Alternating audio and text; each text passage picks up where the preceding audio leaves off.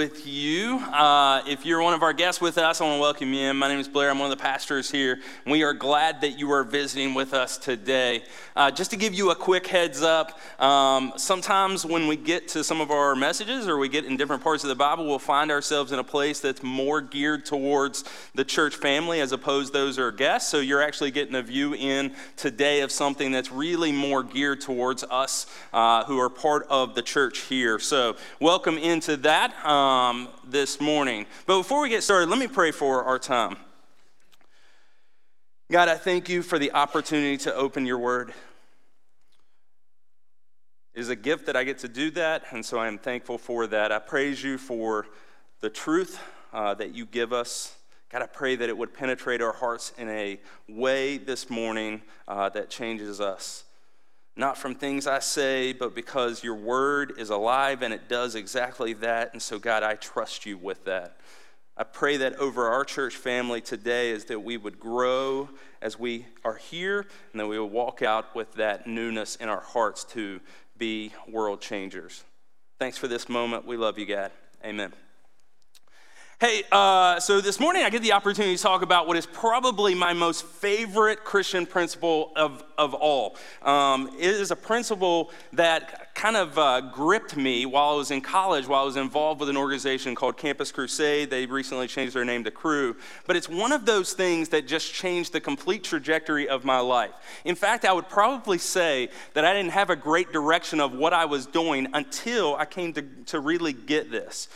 Looking back on my early years as a believer, I'm kind of like surprised or kind of confused. How could I have missed this, to be honest? It seems so obvious to me now, but then I really didn't know it.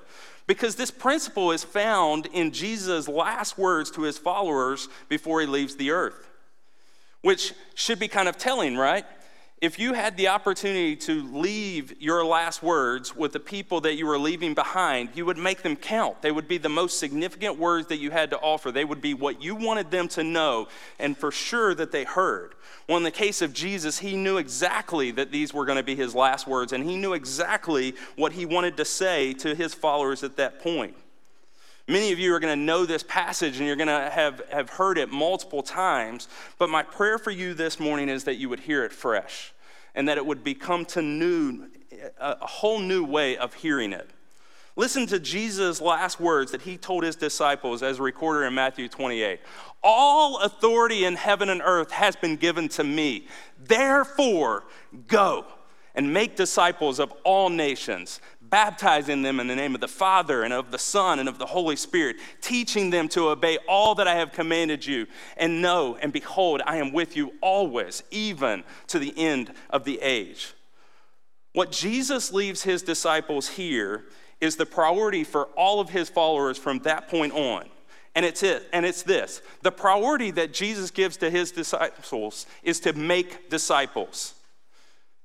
If you are a follower of Jesus, this is the priority of your life. Make disciples. Do you see what I'm saying? Think about this again. Think about this. Jesus' last words to his followers were this: to go and make disciples. Go and make. That's not really two different directions that Jesus is saying. He's not saying first go, then you make disciples. It's actually all one. What he's trying to get them to understand is that as you go, people aren't going to necessarily come to you and ask how to become a disciple. You're not going to be able to accomplish this goal by just staying where you are. You're going to have to go out. In the case of the apostles, they went all over the place with this message. They were in places that we now know as Europe and Africa and Asia. And God might be calling you to do that as well. I don't know. But when we read the word go here, we need to see it slightly different that. It isn't always about leaving our home and going to one of the other countries like Kenya or Colombia or the other places that we go deep with. It might be. I'm not taking that away from the Holy Spirit. He might be calling you to that.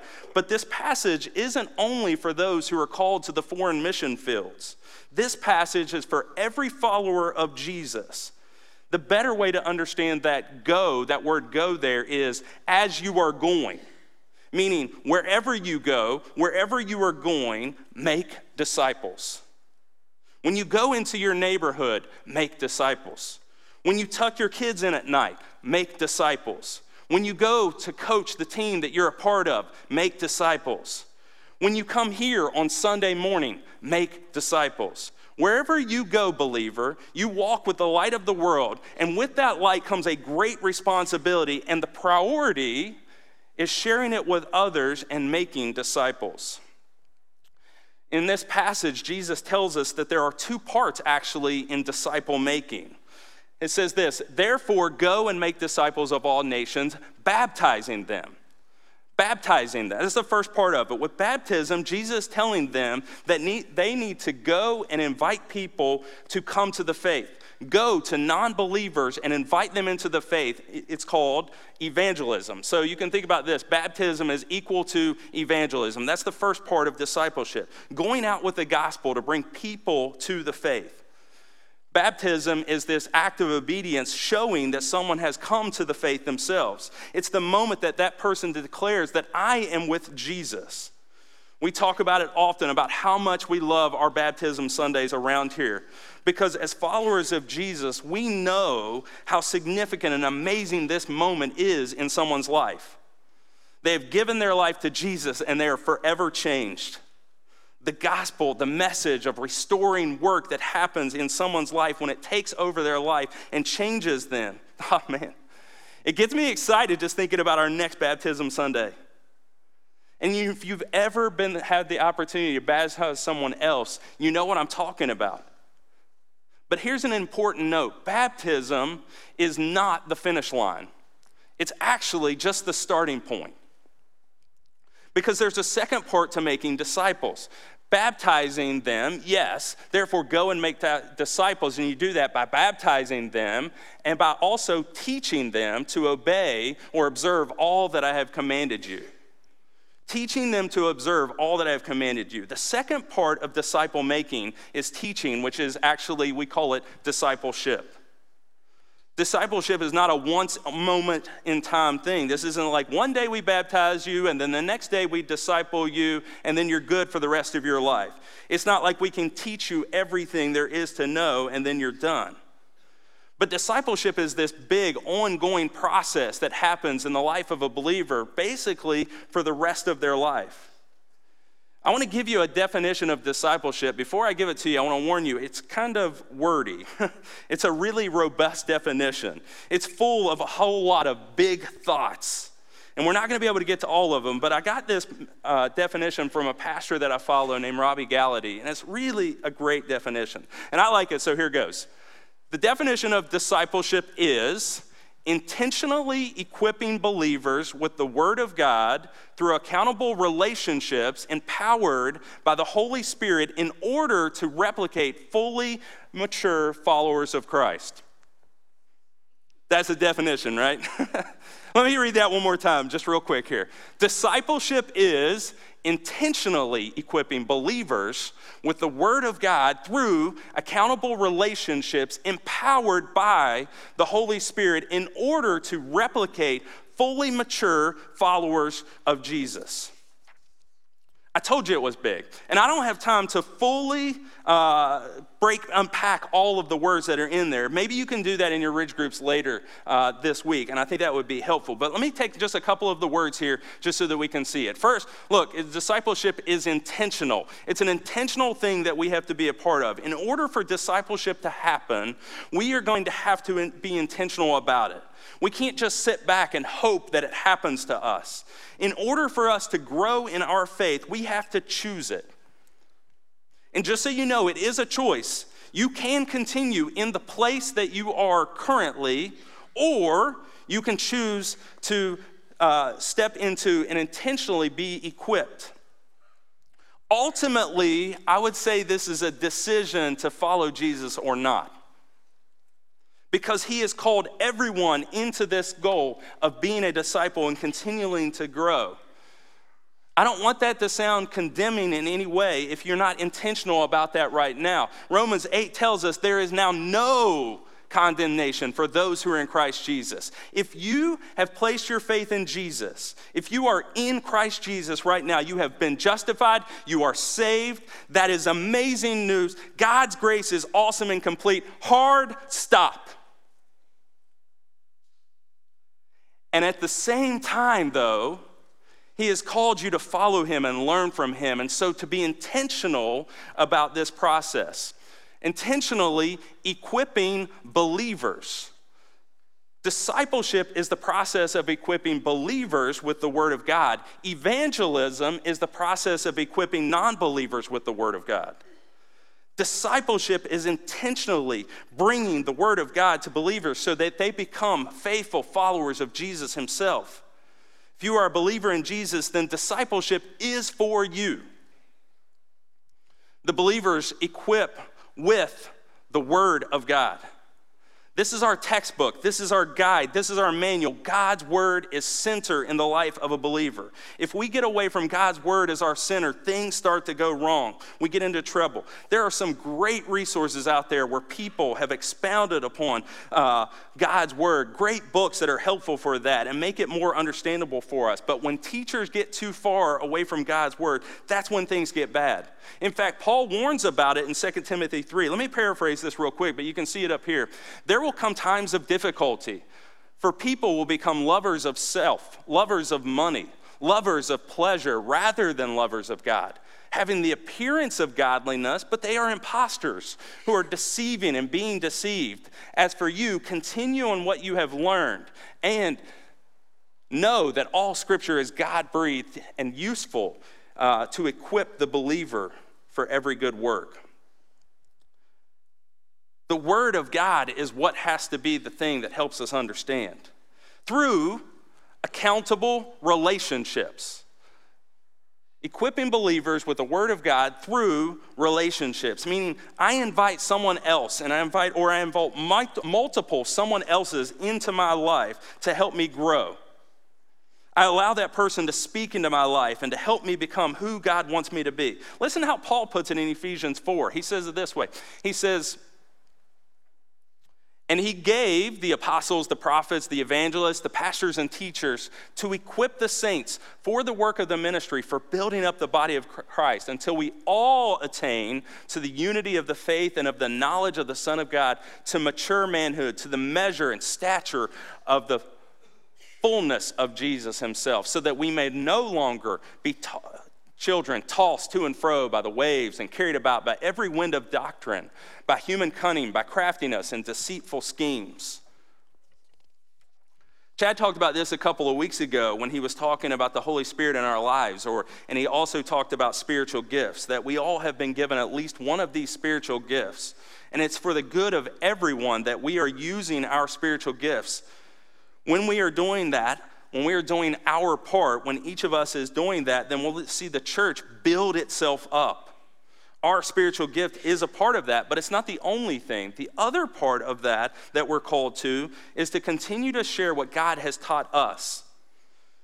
Continue to share what God has taught us through his word so that we can build each other up as well. But Paul tells us this isn't an aimless pursuit. We're not doing this aimlessly. We're not just trying to build each other up. We have a direction. We have a destination that we are trying to get to, which was the stature of the fullness of Christ. And so when we think about disciple making, it also tells us that we have a purpose with our discipleship. And our purpose is that we would become fully mature followers of Jesus. Not just that you would continue to share this information, but that you would share it for a reason, that you are continually building up one another in such a way till one day we are all attained to the fullness of Christ himself. Paul is concerned about what could happen to these new believers in this situation. He says, I don't want you to be children. I don't want you to be infants who are tossed in to and fro all the time, but every type of new teaching that comes along. I don't want you to be confused every day about what you are doing. I want you to be solid in your faith. I want you to fully understand and have a complete knowledge of who Jesus is.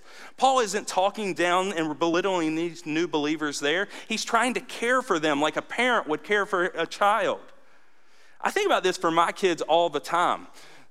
This concept of things throwing them back and forth, confusing them or whatever. Sometimes my kids will come to me and tell me about this thing that they just learned. And I try to get curious for a little while to say, like, figure out what they're talking about because I've never heard this. And one of my first questions is always like, where did you hear this from? Kind of thing. And usually, or half the time, I get the response that I saw it on a YouTube video. To which all of a sudden my guard goes up immediately. What in the world? Are you serious? They're like, no, we saw it with our own eyes. It was exactly this way. And I'm like, you can't trust a YouTube video. They can change it. They can make it look what it's supposed to look like. You can't trust that. But honestly, they're kind of tossed back to and fro as a result of it. They just saw something with their own eyes, and I'm here challenging what they saw, and they don't know what to believe a little bit. And so they're really confused about it. From a spiritual point, Jesus is saying the same thing. Paul is saying the same thing here to these new believers.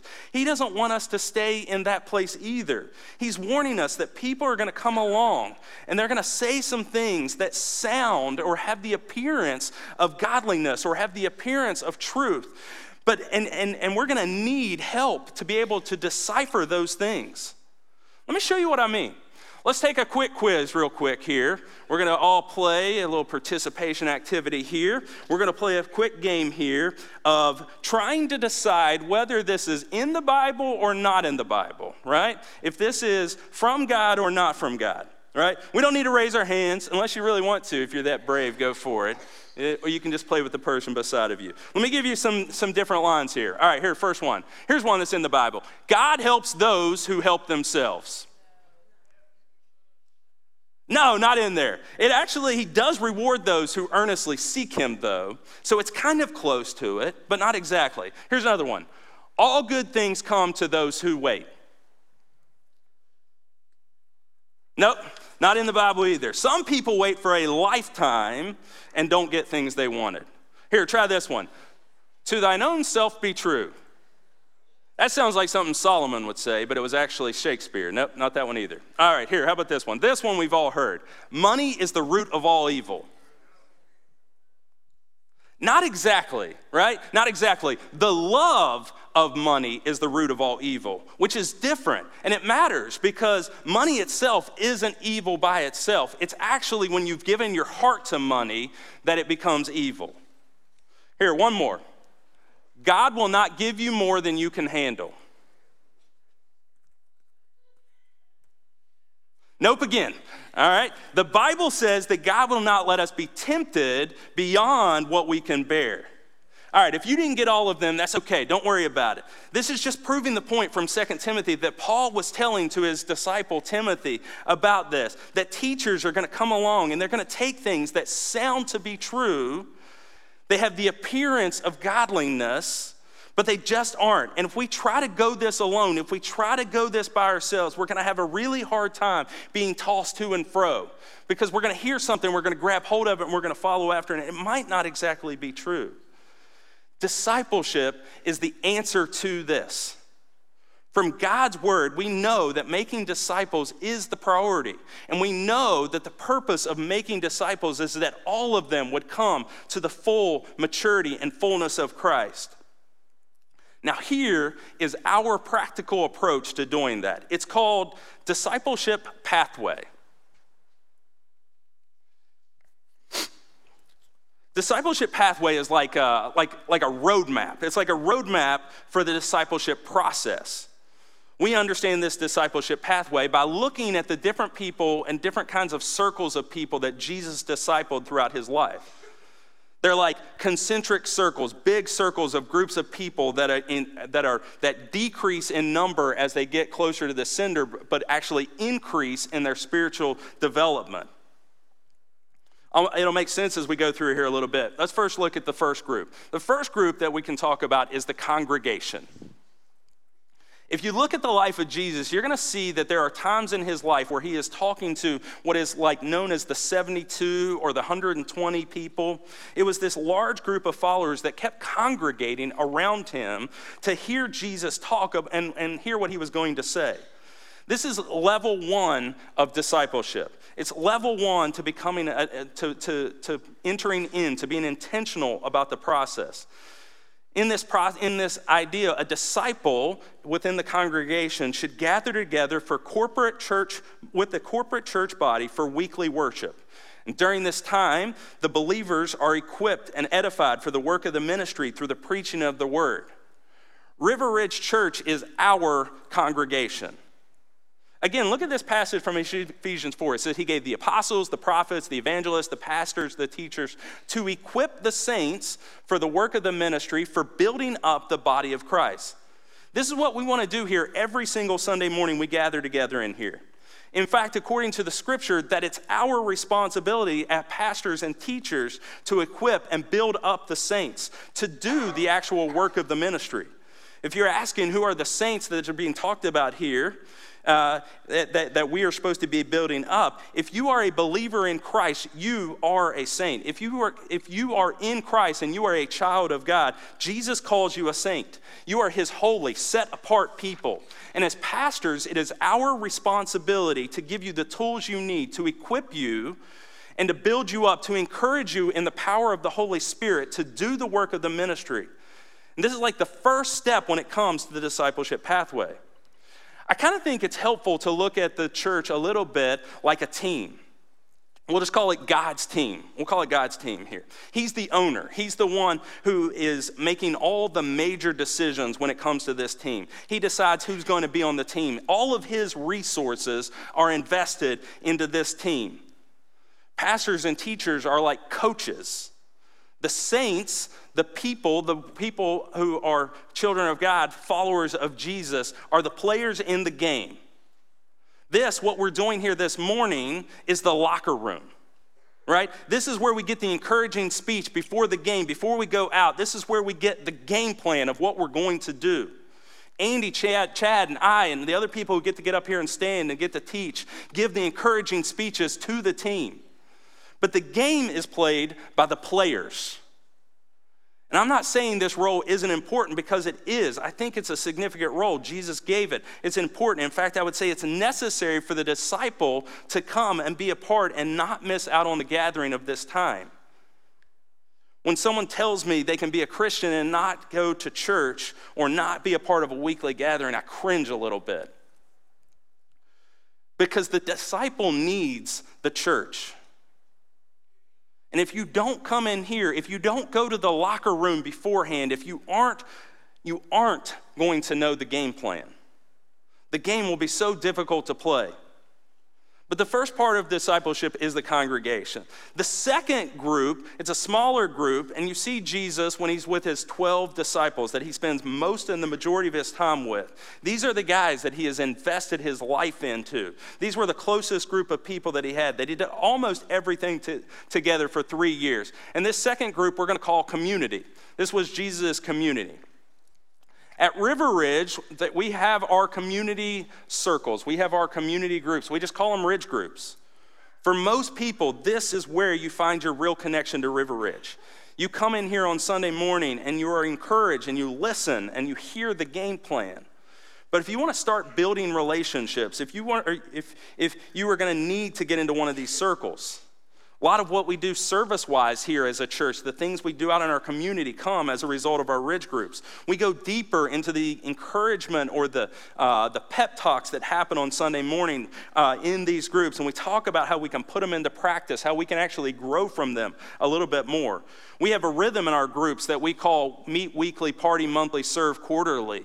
And the idea is that we gather up every week and we meet together to talk through the discussion guide about what God has said through his word and how do we apply it in our lives. This idea that we party monthly is not that we just have a party at our house every month. The idea is that we use this group as an opportunity to invite others who are outside the group into the group. And so we create an atmosphere that allows for them to be able to come into it, because it's difficult sometimes to ask a non-believer to come into a Bible study that they know nothing about. But it's a whole lot easier to say, come to my back porch for a cookout. And so we have this monthly gathering where we invite people who are outside of the group to come into it. And then we serve quarterly as a group. And the idea is that when we put shoulder to shoulder with each other, when we go out to serve in our community, the discipleship that happens as a result of that is amazing. Sometimes I'm surprised over what can happen is when we go hand to hand and work together, we go shoulder to shoulder and put our backs behind something, that what we can do in 2 hours while we serve together accomplishes more sometimes than 3 dinners do together. It's amazing what can happen, and it's a big part of the spiritual pathway to go from this place where we are listening to the message to where we get into it a little bit more and we're talking about the message together as a group. And so it becomes the second step and the second part of the discipleship pathway. And that we want to move you, if you're in the congregation, to go into a community, right? They go from listening to applying. And our ridge groups are the starting point for our relationships, our spiritual growth and service, both inside and outside the church. The other thing that happens in our ridge groups is that we find friendships that are built as a result of it, which leads us to our next circle, and it's called the core. Within Jesus' 12 disciples, he had 3 that kind of stood out a little bit uniquely different, that he spent an extra measure of time with. Their names were Peter, James, and John. These were kind of the core, people that he saw. At River Ridge, we have another set of groups that we have just started over the last couple of years, very kind of new, but we call them D groups or discipleship groups. Discipleship is happening in all the circles, whether you're in the congregation, the community, or if you're into the core. But as a result of plugging into one of these D groups, it's like an accelerated spiritual growth. The idea is that we're focused in on growing in specific areas in our spiritual faith, and we're held accountable by those people that are in this discipleship group with us. They're smaller in nature because not everybody is ready for this step, but it is another step. In D groups, though it's relatively new, we have about a dozen groups that are going right now. The spiritual growth is measured in 5 areas that we want to call the marks of a disciple. And they're missional, accountable, reproducible, communal, and scriptural. I'll just give you an idea what these are real quick. Missional. A disciple regularly is praying for and investing in relationships with those that don't have a relationship with Jesus yet. They're accountable in the sense that a disciple is open and honest about significant struggles they have with other believers. They are accountable to other believers in their life. They're reproducible, which this one could be the most confusing of all. Look at what 2 Timothy 2:2 says here. Paul is talking to his disciple named Timothy, and he says, "What you, Timothy, have heard from me, Paul, in the presence of many witnesses, entrust to faithful men who will be able to teach others also." See, a disciple looks for opportunities to invest in other believers to help them grow in their faith. Reproducible is this idea of like passing a baton on, and it keeps getting passed to the next runner in the race, and they keep passing it on. If it was given to you, it wasn't for you to keep it. It wasn't for you to fumble it. It was for you to pass it on to the next person. And as a disciple, we are called to be reproducible to the mission of making disciples who make disciples.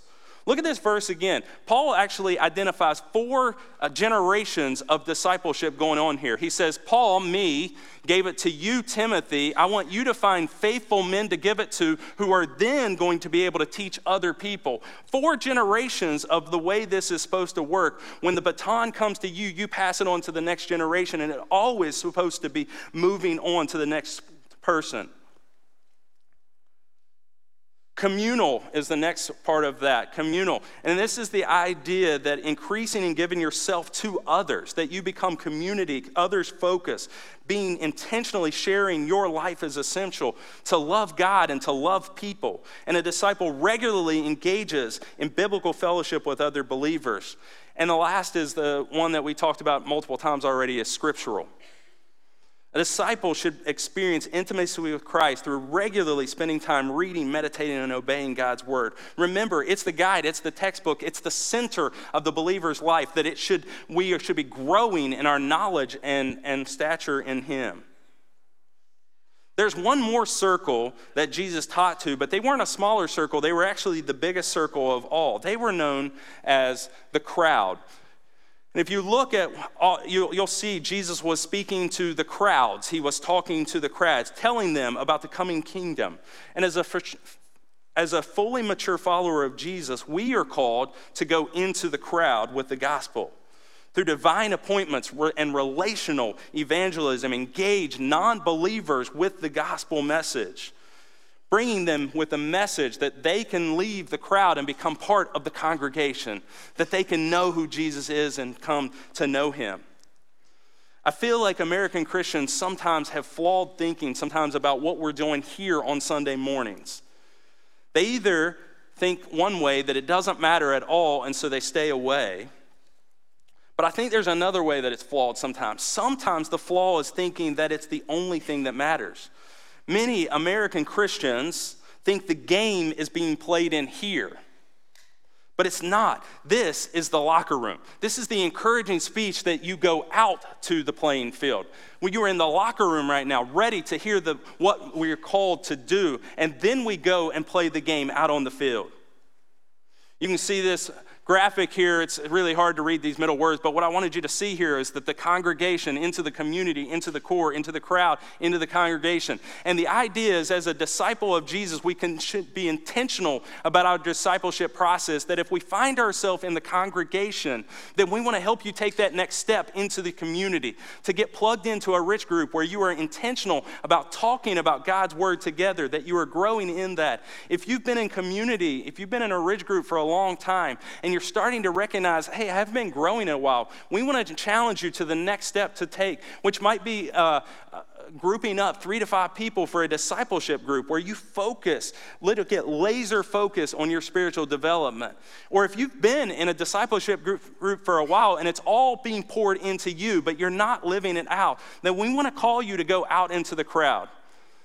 Every week in here, we talk about helping people take their next step in their spiritual journey with God. Every day we talk about that here as part of our mission as a church, and this is part of that mission, to take the next step into your spiritual development, into your discipleship process, and to be intentional about it.